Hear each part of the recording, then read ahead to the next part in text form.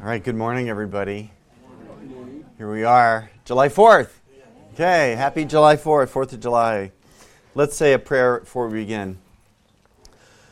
Gracious Father in heaven, you invite us to pray to you and to come to you as children come to their Father. So we come to you today and ask that you would bless our nation on this day, that you would bless our rulers and give them wisdom so that they may rule us, guide us, lead us in ways according to your word. And we ask, God, that you would illumine our minds and hearts today as we study your word, as we dive further into the book of Acts, that you would apply these lessons to our lives and to our faith. In the name of Jesus, amen. Okay. So we're in the book of Acts, and we have been doing a number of different things. We've talked about the apostleship, which will come up again. We've talked about speaking in tongues, baptism in its various forms, and we've talked about the relationship of Christianity to Judaism. And we talked, like last week, where we discussed the law, circumcision, food laws, and the Catholicity of the church, by which I mean the universality of the Christian church, the non-national element of the Christian church. What I just think is kind of relevant for today, being July 4th, for us to think about that. I know I've made kind of a point that in Acts, I think Acts makes the point that the gospel, the Spirit goes to from Israel to the Samaritans to the Gentiles. And I'm actually going to hit that again today because it is in our text for reflection that we'll look at today from Acts chapter 9, which will be our main text today, is Acts chapter 9.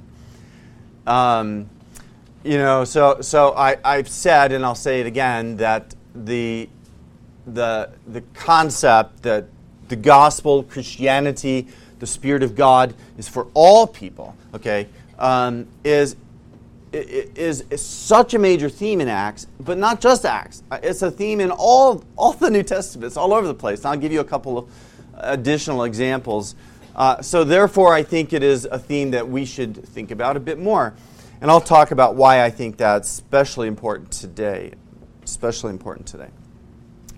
So future topics, just as a reminder, some of our future topics will include healing and exorcism. It's kind of fun, right? We're looking forward to that. There's some great stories there in the book of Acts, so we'll do healing and exorcism. And this isn't in any particular order, I don't think. Persecution and martyrdom, which comes up frequently, but it's another major theme. Church and ministry, that is the doctrine of ecclesiology, which is a frequent topic, but it will come up today also. End times teaching, eschatology, the last things, the person and work of St. Paul, and Christology being ever present. So today, I want to focus on the person and work of St. Paul. Just explain who he is and say a few things about him and about his conversion. So that's my main goal for today. And as you know, if you've been kind of following along, we're not going chapter by chapter by chapter. It's more topical. And so last week we were in Acts chapter 10 and 11. And today we're in Acts chapter 9. And when we get to persecution, which may be next week, when we get to the topic of persecution, which may be next week, we'll go back again. We'll go back to Acts 7 where we do Stephen. And others. Okay. So we're not just going step by step in a linear way. Before I do Paul, let me just mention again. I have a few more things to say about my Catholicity topic. I'll say some general things, and then it will come up again when we read Acts 9. The Catholicity doctrine. The idea, Catholic, not in the sense of Roman Catholic, the Roman Catholic Church with the Bishop of Rome, the Pope. That's one use of the word Catholic, and unfortunately for many people, that's really the only use they know or familiar with. But the word Catholic, let's redeem it, okay? Let's redeem the word Catholic. with small c, understanding it correctly, not as the Roman Catholic Church per se, but Catholic in the sense of all of Christianity, as a global faith, as a universal faith, the family of Christ in every nation. So we say it in the creed. We say it in the creed, although we often will substitute the word Catholic with the word Christian when we say the nice one holy Catholic and apostolic faith. Substituting the word Christian there is fine, not incorrect, but the word Catholic is also fine. Yeah, anyway. And I guess maybe it's also particularly fitting to talk about this on July 4th because not so much here, but a lot of times in American Christianity, there's a blurring and a blending of nationalism, patriotism, which I'm entirely fine with, but a blending of that with the Christian faith. And that is can go beyond the point of propriety, right? So it is possible to so confuse the Christian confession with the Pledge of Allegiance. And I'm not against the Pledge of Allegiance. I just don't think it's a Christian confession. It's not a confession of faith, any more than the flag is a Christian symbol. It's not. It's a symbol of our nation and a good one, but it's not a Christian symbol. Forgive me if I've told this story. I tell stories, and sometimes I forget where I've told them, but I don't think I told this in here. So, before I came to Irvine, I was a pastor in Elmhurst, Illinois, which is a suburb of Chicago. And part of my ministry was visiting the shut-ins of the congregation on a monthly basis, going out to their homes and bringing them Holy Communion, because they're not able to come to church. There was a retirement home / nursing home nearby where a number of my members were, and a lot of the local pastors were invited to go there once a month and do a chapel service at the chapel, and so I was on that rotation, and was happy to do that because a number of my members would come. And then and others too. So it was really a simple thing. That wouldn't be the communion part. That was the part where I'd read and we'd pray and have a little message. But then the communion, I'd go to their individual places. But I had a contact. There's a person there I talked to, and he always set it up. He lined up someone to play the piano, and that sort of thing. Reserved the room. But then there was a new person. And so I went like normal, and the new person, we met right there. I didn't know there was a new person. And he wanted to be more like, rather than just being kind of the facilitator, he wanted to be the MC and for the chapel service. And, when you're stuck there, right, you just kind of roll with it. And so he introduced me, and then I did my part, and then, he got up, made some announcements, and he said, all right, now let's all stand for the Pledge of Allegiance. And so we did that, and I thought, I can't, Pledge of Allegiance, totally great, do it, let's do it. But not in church, right? It's not an act of worship. It's not an act of worship. And so I say that because I think for a lot of American Christians, there's not this sensitivity, or there's too much, right? I mean, the pendulum can swing so far, right? One direction where we, despise America, or you can go too far, I think, the other way, and identify the church, the Christian church, with any particular nation, and I think that is dangerous. And the concept of the church as Catholic helps us. That we are a universal community, and when we are together, we are not. Our allegiance, of course, is to Jesus Christ and Him crucified.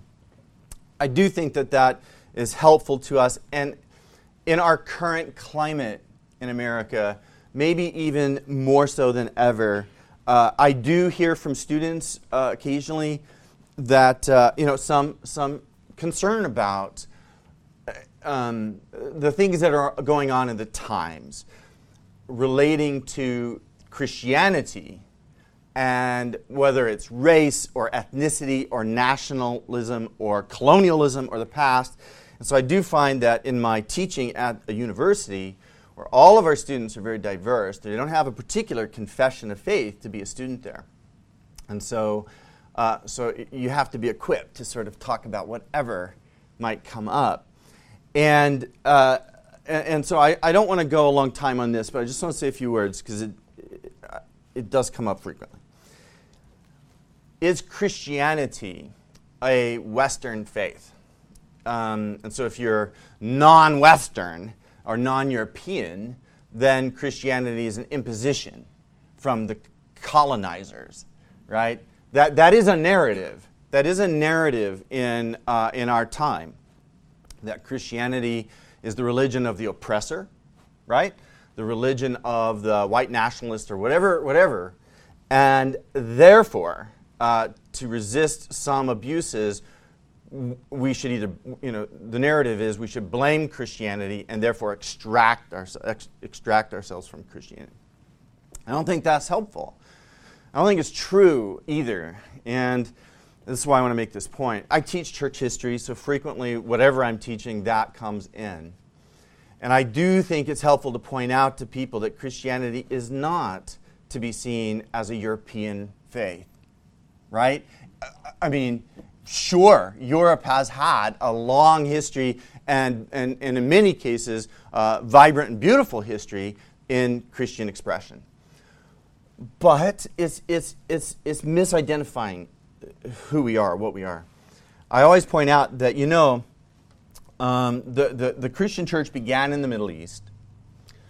And for the first 600 or 700 years, think about that, right? 700 years, Christianity was primarily an African religion.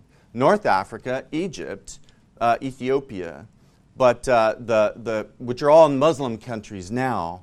But before Islam came in and in the 700s, that was all very Christian. And not only Christian population, but the leading Christians of the world were North African. And you had some in Antioch and Syria, and you had Turkish leaders too.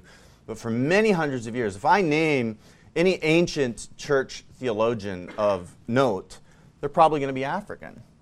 Athanasius, Cyprian, Augustine, Tertullian, on and on and on.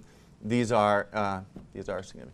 So to understand Christianity as a colonial religion is not historically the full story or quite accurate either. All right. Okay. Let's now talk about the person and work of St. Paul, and this Catholicity thing will come up again, you'll see. Look at Acts chapter 9 with me. This is the conversion of Saul, whom we know as St. Paul. What do we know about this man who is, for most of Acts, I mean, we call the book Acts. The full title of the book is Acts of the Apostles, but it's really mostly the Acts of Peter and Paul, with some John and a couple of others mentioned. But you don't really have the 12 doing all their thing given equal time. It's largely a book about Peter for the first 8 chapters, 10 chapters, but then once Saul and Paul is converted to Christianity, it becomes his book, largely. So, and he wrote, there's 27 books in the New Testament, and Paul wrote 13 of them, 13 out of 27 books. So very, very significant figure in the history of the Christian faith. The first and greatest theologian, greatest one to explain the Christian religion in a systematic way, systematic theology. The book of Romans, great textbook for systematic theology or doctrine. What do we know about this man? Well, we know a few things. We know he's obviously Jewish. He was a Pharisee. We know about the Pharisees from the Gospels.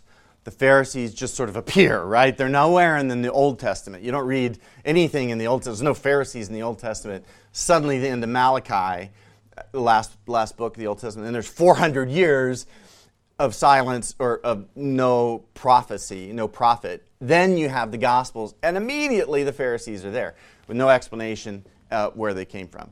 So the Pharisees are a party that existed in Israel. They were experts in the law.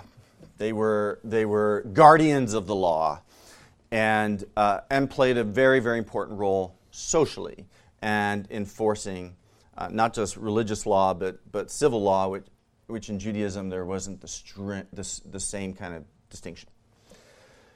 So we know the Pharisees. Paul was a Pharisee. They may have been called teachers or rabbis. They're not priests. Okay, you think of the temple and you think of the priests in the temple in Israel and Jerusalem, the priests doing sacrifices and them being very central to the Jewish religion. Well, the Pharisees aren't priests.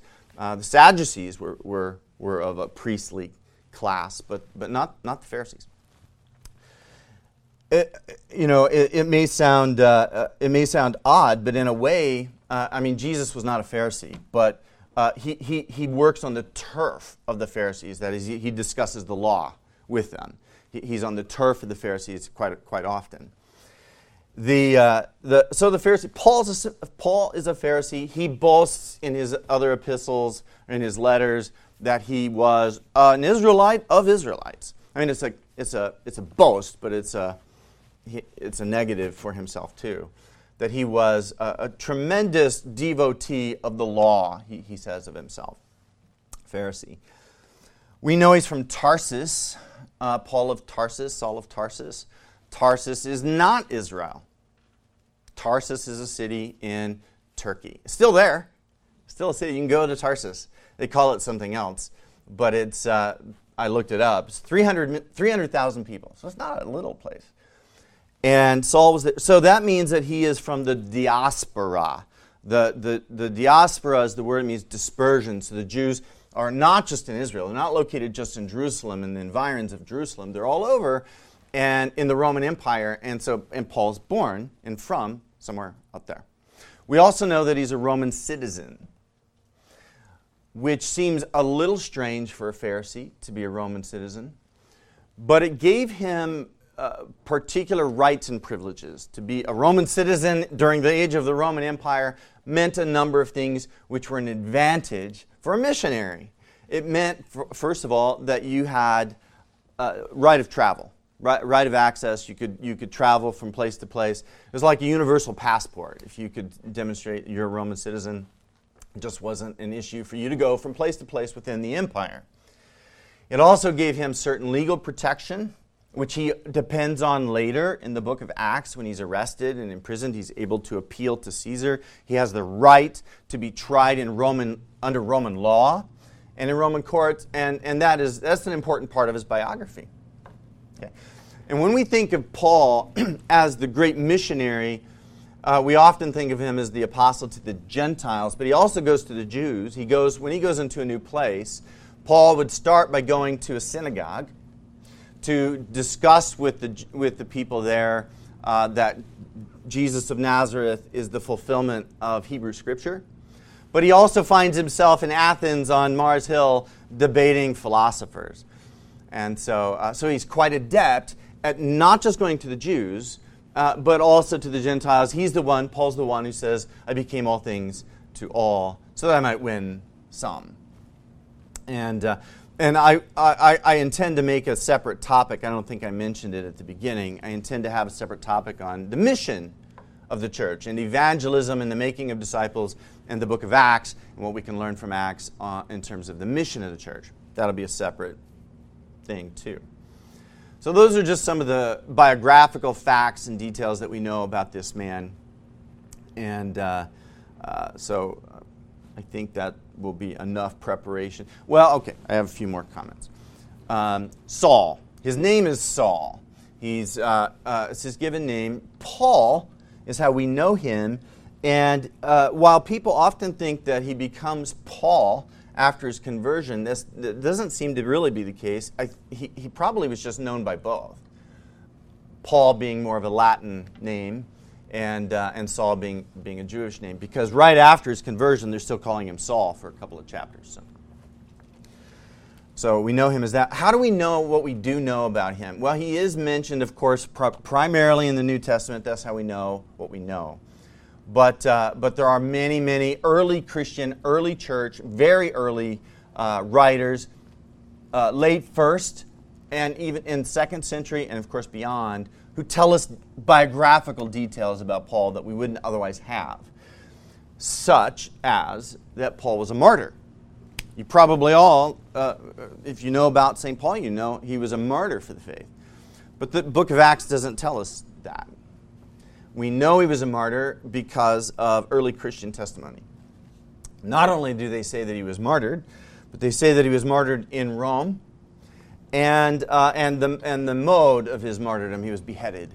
According to early Christian historians or writers, Paul was beheaded, and that's fitting for a Roman citizen. Roman citizens, they could be punished. They could receive capital punishment. If you're a Roman citizen, you could be executed, but you wouldn't be crucified. Crucifixion would be for criminals or for foreigners, but if you were a Roman citizen, you were given the advantage of being beheaded. And what's advantageous about that is because it's quick. It's relatively fast. If you have to be executed, you don't want to be crucified, which can take days. Being beheaded is a lot faster. Therefore, less pain. So he did have, most likely, that was his end. He probably died during the reign of Nero, Emperor Nero. Nero was responsible for some persecutions in the city of Rome, so about the mid-60s. So that would have been about when Paul died. Probably under Nero, probably after the Great Fire of Rome in 64. So somewhere around 64, 65, 66 is probably when Paul died. Tradition also tells us he was the same age as Jesus. So born around the same time Jesus was. It's possible, but it seems a little bit hard to imagine that he hadn't ever seen Jesus. We don't know that. He never says that he saw Jesus, and Acts doesn't tell us that. He's aware of Jesus. But being a prominent Pharisee, I don't know. I mean, I would speculate, and I would say he probably had seen Jesus, probably had heard him and seen him. When we get into the book of Acts, when we first encounter Saul of Tarsus, he is overseeing persecution. He's a persecutor. He is, we'll see, he's overseeing the stoning of Stephen. Stephen, the deacon, the first Christian martyr, stoned. We'll talk about him in depth probably next week. Saul's there. He's there. He's assisting. He's overseeing. He's approving. He's not throwing the stones, but he's like, I think they say he's like holding everybody's jacket while they throw the stones.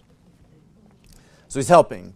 And then in Acts 9, he's headed to Damascus with letters from the high priest authorizing him to extradite Christians from Damascus to Jerusalem, to arrest them and take them to Jerusalem. So we'll, let's see, anything else to say about his biography before I do that?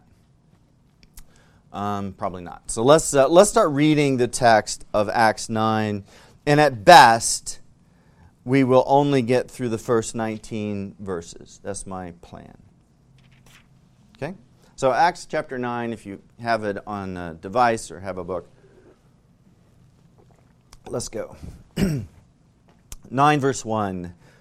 But Saul, still breathing threats and murder against the disciples of the Lord, went to the high priest and asked him for letters to the synagogues at Damascus, so that if he found any belonging to the way, men or women, he might bring them bound to Jerusalem. So that's what I'm saying. He had been authorized by the high priests in Jerusalem to go to Damascus, to the synagogues, arrest and extradite, take them to Jerusalem for trial and possible, who knows, possible execution. Although in the Roman Empire, they weren't permitted to execute. The Jews didn't have legal authority to execute people. So when they stone someone, they bring the woman caught in adultery, and they're going to stone her. Jesus interrupts it. And of course, they do stone Stephen. That's not legal, interestingly.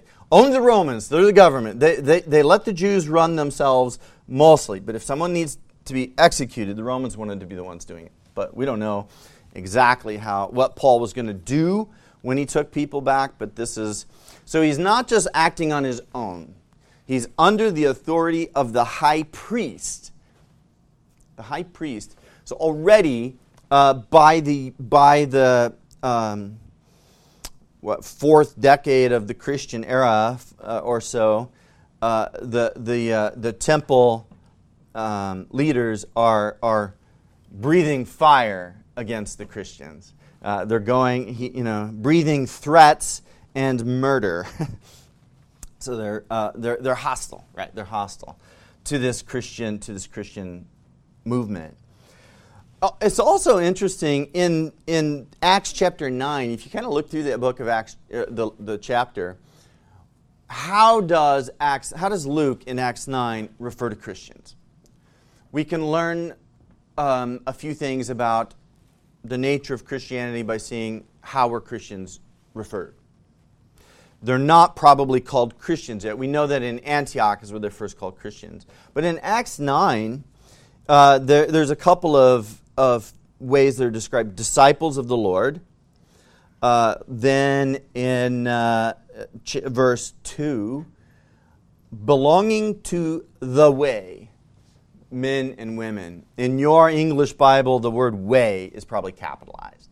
The way. This may have been one of the earliest ways that Christians were identifying themselves, because this is written by Luke. The conversion of Saul is told 3 times in the book of Acts. It's talked about 3 times.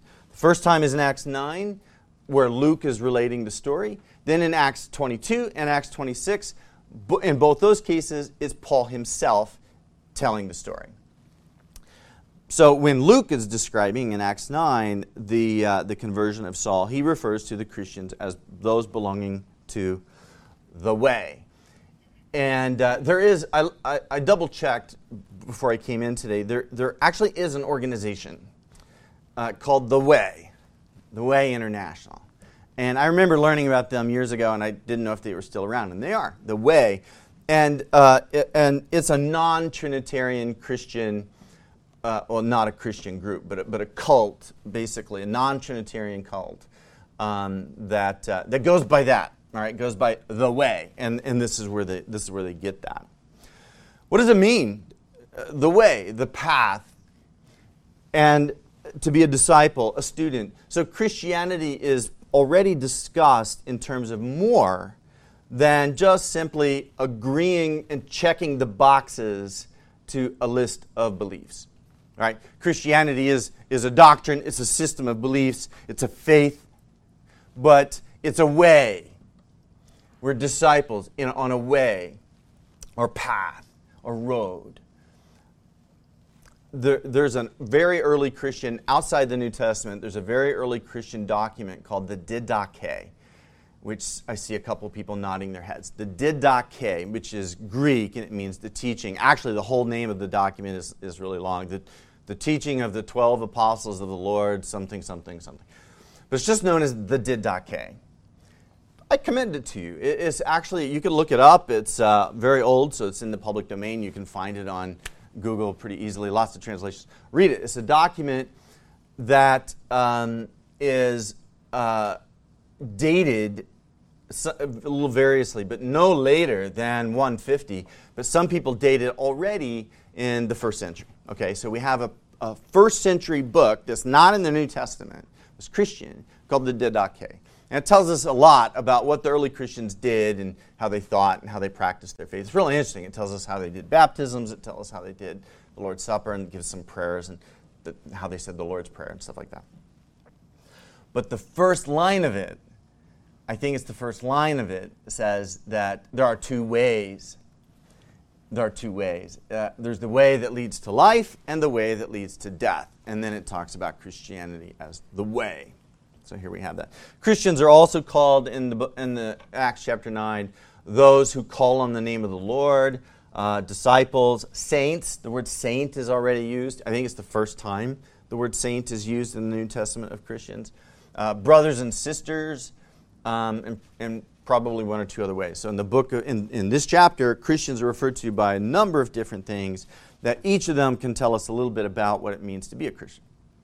All right, so let's just read, let's see if we can get past the first two verses. That he might bring them bound to Jerusalem. Verse 3. Now, as he went on his way, he approached Damascus, and suddenly a light from heaven flashed around him. And falling to the ground, he heard a voice saying to him, Saul, Saul, why are you persecuting me? And he said, Who are you, Lord? And he said, I am Jesus, whom you are persecuting. But rise and enter the city, and you will be told what you're to do. The men who were traveling with him stood speechless, hearing the voice, but seeing no one. Saul rose from the ground, and although his eyes were opened, he saw nothing. So they led him by the hand and brought him to Damascus, and for 3 days he was without sight, and neither ate nor drank. Okay, we'll pause. What's happening here? So we know he's on his way to Damascus to arrest a bunch of Christians if he can find them in the synagogues. That's where they're meeting. He's going to go to the synagogues. The light flashes and he falls to the ground. I think that's sometimes an appropriate way to respond to the presence of Jesus, right? To fall to the ground. That's what he does. How bright does the light have to be to knock you over? He falls to the ground. I'm not to joke. There actually are a couple of passages in the New Testament and the Old that talk about the appearance of God, or God being present, revealing himself in some kind of a theophany, and people falling to the ground. And I don't think it's irrelevant. I don't think it's a meaningless detail. In John's Gospel, you remember the story where Jesus is in the Garden of Gethsemane, the night he's arrested and tried and then led to his crucifixion. In the Garden of Gethsemane, in John's Gospel, the soldiers come to him and Jesus says, Who are you looking for? And the soldiers say, Jesus of Nazareth. And do you remember what happens? Jesus says, I am he, or I am. And they fell down. All of them says they stepped back and they all fell to the ground. All these soldiers. Now, why didn't they notice that as being, maybe we shouldn't arrest this man? If all of them fell to the ground, that's supernatural.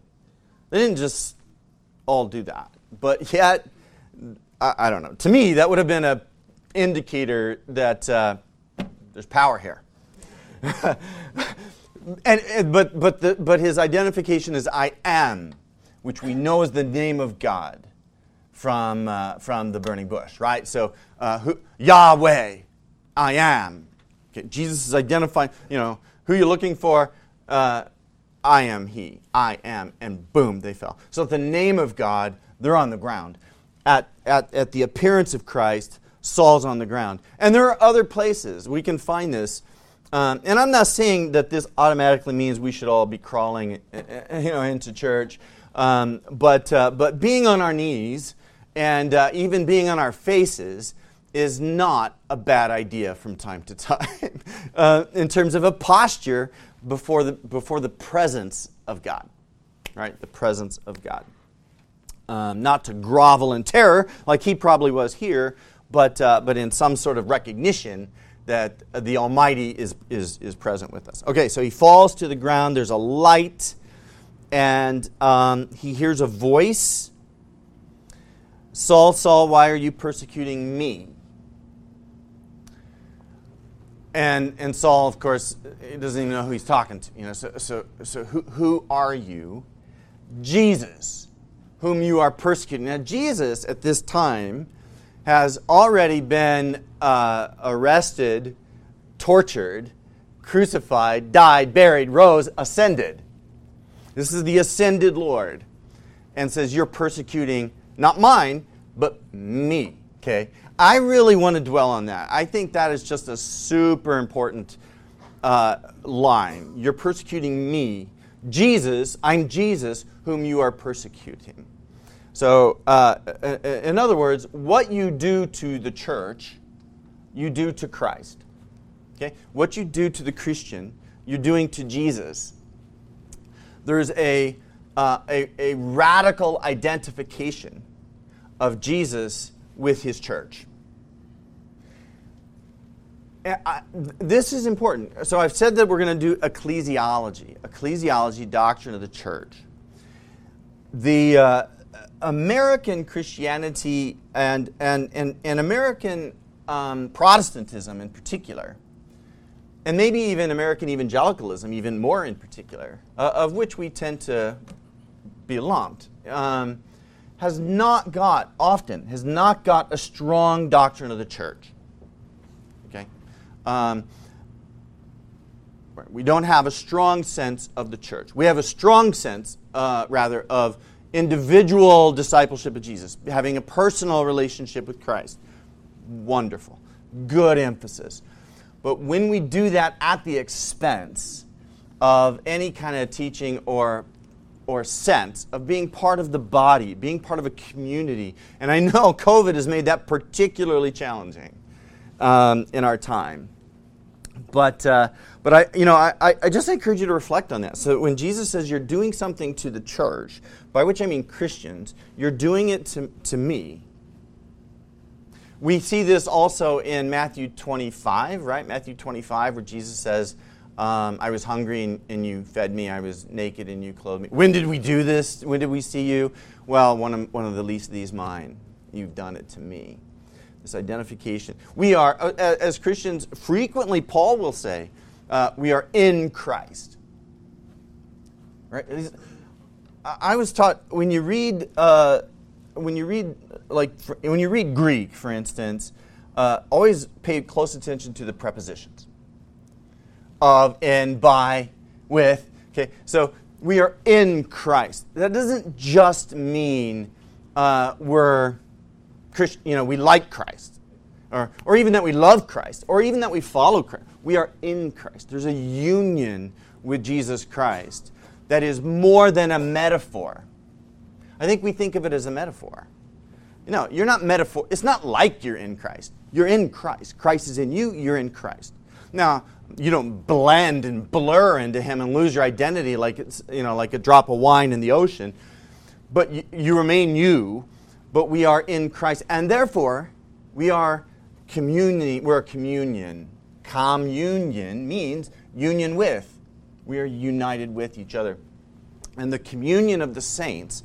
When we say that in the creed, that we believe in the communion of the saints, that doesn't just mean the people in this room.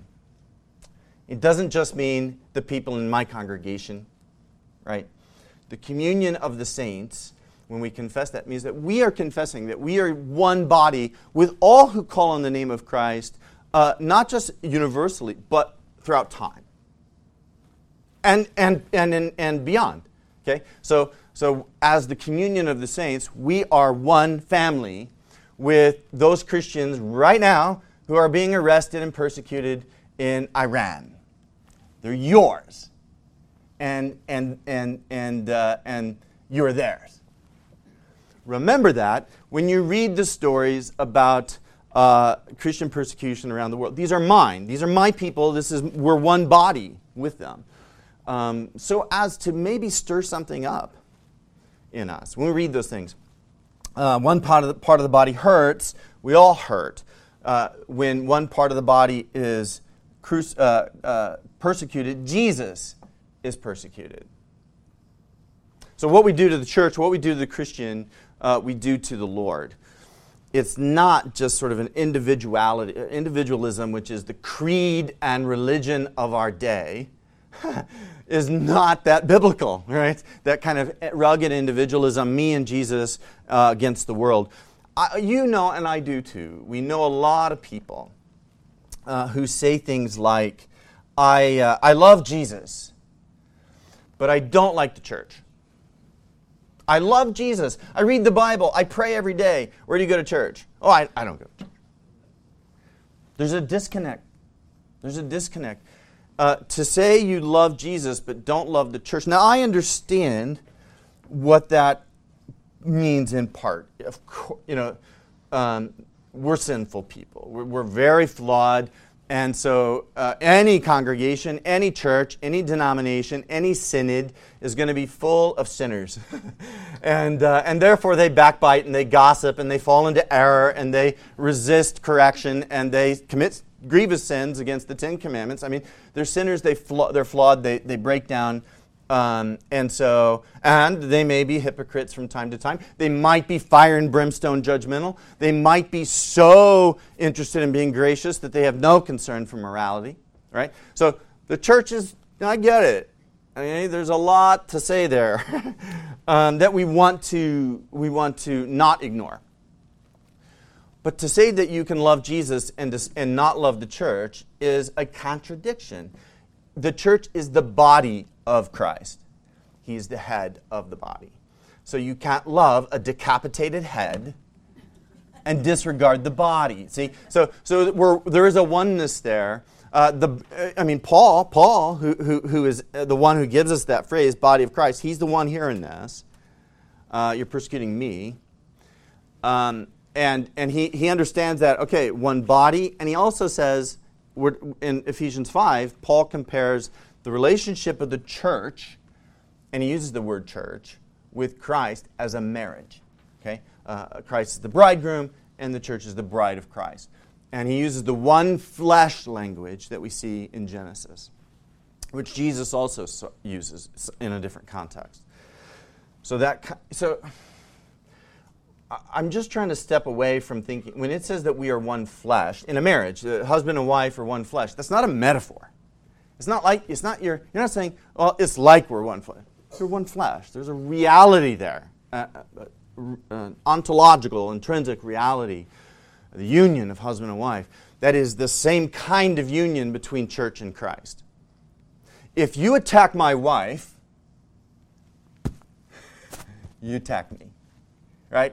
So, and I pointed at her, so forgive me. I didn't. So don't attack her. Nobody look. Don't even look at her. Okay. But you get that's meant to be a dramatic way of saying that the church and Christ, there's a unity there, and there's a flawed sense of what the church is. Some people think of the church as a human creation, and it's not. I mean, particular organizations, particular alignments, and denominations, and buildings, and elected officials. I mean, those kinds of things. Yeah, they're human because we are humans. But to say that the church is a human creation, or to imply that you can be a Christian and not be in the Christian church, is just not true. All right. See, I've often said, and I didn't make this up. I think C.S. Lewis says something like that the devil likes it when you do good works.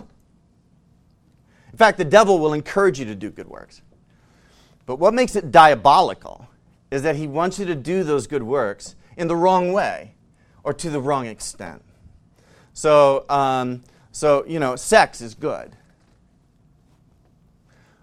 in the right context. I heard a preacher once say that sex is like fire. In a fireplace, fire brings warmth to the room, but in the curtains, it's a disaster. Well, sex in marriage brings life and warmth and humanity, but outside of that, it can be very destructive. So the devil loves it when we like good things, the things of God, but to the wrong extent. So if you say, I love Jesus, all right, the devil can use that if he can alienate you from the body of Christ, which is the presence of Christ on earth. Okay, so, all right. Any questions? 10:05, questions at this point? Or comments? Okay. A flashing light, so the presence of great light is often accompanied by the appearance of God. Okay, not always, but we see that numerous times throughout the Bible. immediately I think of here when I see that is I think of the transfiguration, right? Christ on the mount, Peter, James, and John, they see him transfigured, transformed, and I think it's Matthew says he's brighter than the sun. Well, he must be brighter than the sun because Saul was blinded temporarily, but he was blinded by his encounter with Jesus Christ. To have an encounter with the Lord Jesus Christ will mark you. Okay? It will mark you. And it marks him, even physically, marks him. Now, the scales fall from his eyes later, days later. But it's possible that his eyes were impaired throughout the rest of his life. There's a few indications in the epistles where it seems like Paul's talking about his thorn in the flesh that he asked God to deliver him from, but God said, no, my grace is sufficient for you. Maybe referring to bad eyesight, because somewhere else Paul says something about, I forget which epistle it is, so you can tell me, where Paul ends his epistle saying, I'm writing in my own hand, big letters, because he was probably dictating generally in someone else's hand. But when he finishes, it might be Galatians, when he finishes it, he says, takes the stylus from his dictator, or dictation person, his scribe, not dictator. So if the person being dictated to is a scribe, what is the dictator? I don't know. You don't want to use that word. So he takes the stylus and he writes in his own hand. Why big letters? Maybe he had bad eyesight. So that's a possibility. But you're marked by an encounter with Jesus. Yes. So Jacob, right? Jacob wrestles with the angel of the Lord and has his hip thrown out of joint. There can be a physical marking of you to remind you that you've been in the presence of God. So we see that from time to time. He's blinded, but it says he was verse 8. Very, very interesting turn of phrase. Saul rose from the ground, and although his eyes were open, he saw nothing. Jesus, he who has eyes, he who has ears to hear, let him hear. Right? He who has eyes to see, but he can't see. He neither ate nor drank, so he knows he has encountered deity because he fasts. Right? He knows he knows he's not worthy, right? And none of us are worthy. He knows that, hence the falling to the ground, hence the being blinded. But does he even know at this point what he's going to do?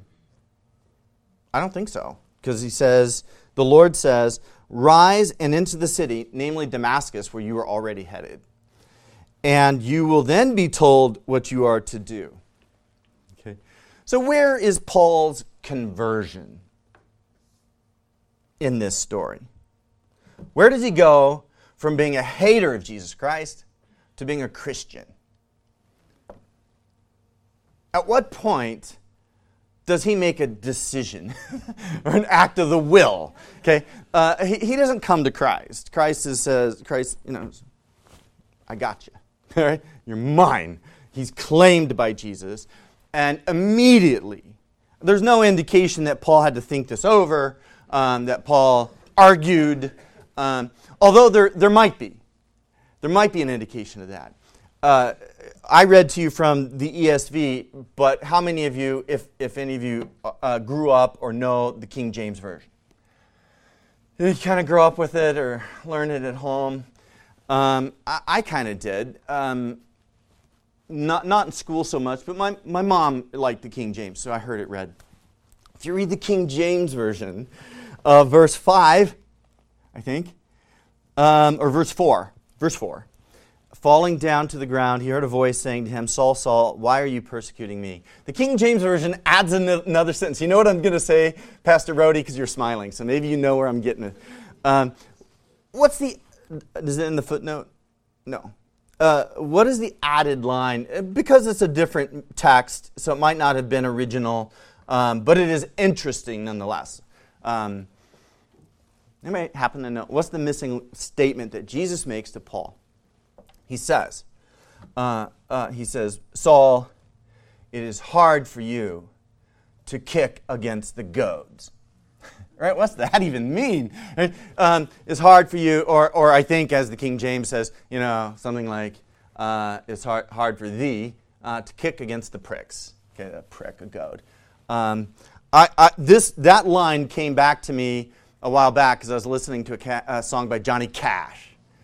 And I think the song is "The Man Comes Around." It's about Jesus. It's about the coming of Jesus. And he cites that. It is hard for you to kick against the pricks.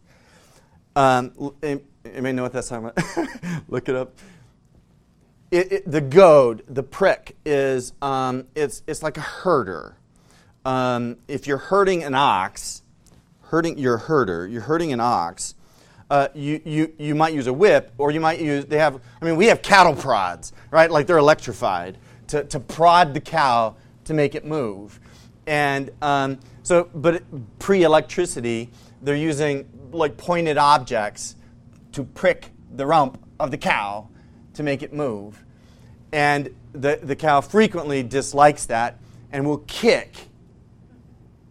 And when you kick the prick, or the goad, you get hurt even more. So you don't want to do that. It's no fun to get goaded, but if you kick against the goads, it will hurt more. Now, if that's authentic, and I am not going to argue the textual criticism. Modern translations usually leave it out because some ancient Greek manuscripts have it and some don't. Okay, now it doesn't change any doctrine whether it's there or not. So but it could mean, if you want to look at it this way, it could mean that that maybe Jesus has been working on him a while, has been goading him, has been prodding him a while, and he's been resisting. And it's almost like saying, forgive me for being a little sarcastic, but it's almost like saying, Paul, you stupid ox, you're just hurting yourself. Okay, something like that, right? The goad, you're kicking against the pricks. It's bad. So in other words, Jesus is saying, I'm trying to shepherd you or herd you, and don't resist. Well, he doesn't. He doesn't know who he's talking to at first, but he immediately obeys. So he says, "Get up and go," and he does. All right, let's read a little more. Verse 10. Now there was a disciple at Damascus named Ananias. The Lord said to him in a vision, "Ananias?" And he said, "Here I am, Lord." And the Lord said to him, "Rise and go to the street called Straight, and at the house of Judas look for a man of Tarsus named Saul. For behold, he is praying. And he has seen a vision of a man named Ananias come in and lay hands on him so that he might regain his sight." But Ananias answered, "Lord, I have heard from many about this man, how much evil he has done to your saints at Jerusalem. And here he has authority from the chief priest to bind all who call on your name." Natural response, right? It's not as if God doesn't know who that is. You're not telling God anything he doesn't know. But natural response. You want me to go talk to that guy? I mean, as far as Ananias goes, he's being told to go to his death. It could be that guy's going to arrest, don't you know? I mean, he's here to arrest people. You want me to go see him? I might not come back. The Lord said to him, "Go, for he is a chosen instrument of mine to carry my name before Gentiles and kings and the children of Israel." There's that Catholic doctrine again. Okay, Paul is the apostle to the Gentiles. He also goes to the synagogues. But he is chosen by God to do that.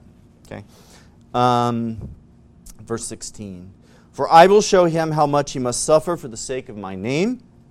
So Ananias departed and entered the house, and laying his hands on him, he said, "Brother Saul," wow, brother. Not enemy, not persecutor, not hater of the faith anymore.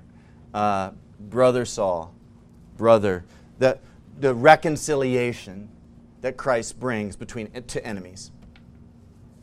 Brother Saul, the Lord Jesus, who appeared to you on the road by which you came, He sent me so that you may regain your sight and be filled with the Holy Spirit. And immediately something like scales fell from his eyes, and he regained his sight.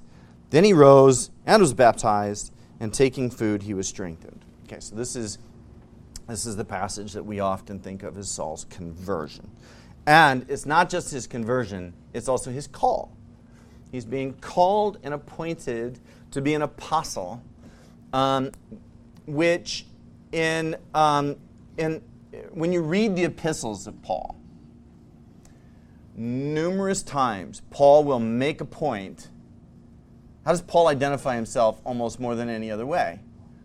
I'm an apostle.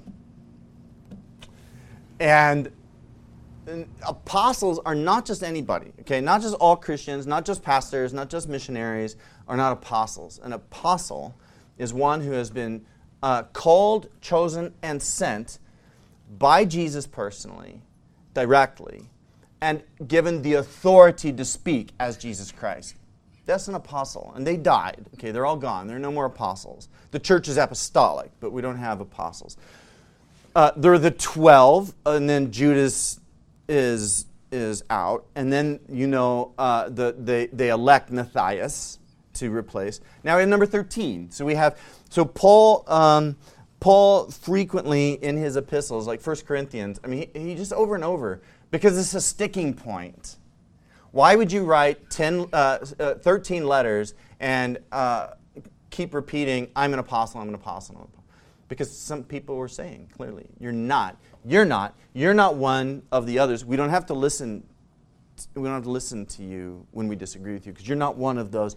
No, I am, and here it is. The Lord Jesus appeared and appointed and sent. Okay, so he is an apostle and has the authority, the apostolic authority, to speak for Jesus Christ in the name of Jesus Christ. And then maybe for the last moment here, I'll say a word about verse 16. For I will show him how much he must suffer for the sake of my name. Now that's not, you're probably not going to use that as your evangelism campaign theme. We want you to join our church because we're going to show you how much you must suffer for the name.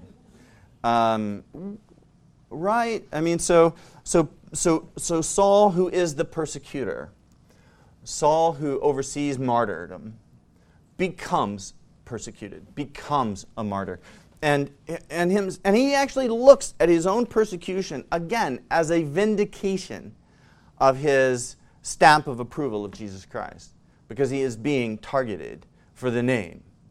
Where is it in Acts? I always forget to look this up, but shortly hereafter, the apostles are arrested and then beaten and sent away. And it says, and they rejoiced that they were counted worthy to suffer for the name. So there's joy. There's joy in being identified with the name of Jesus Christ to such an extent that persecution comes. I don't think we should seek persecution. So in the early church, when there was martyrdom was common. It was so revered and elevated that a lot of people sought to be martyred. People would, the Romans are in town. I'll go volunteer. I'll go up and I'm a Christian, and they arrest you and take you away.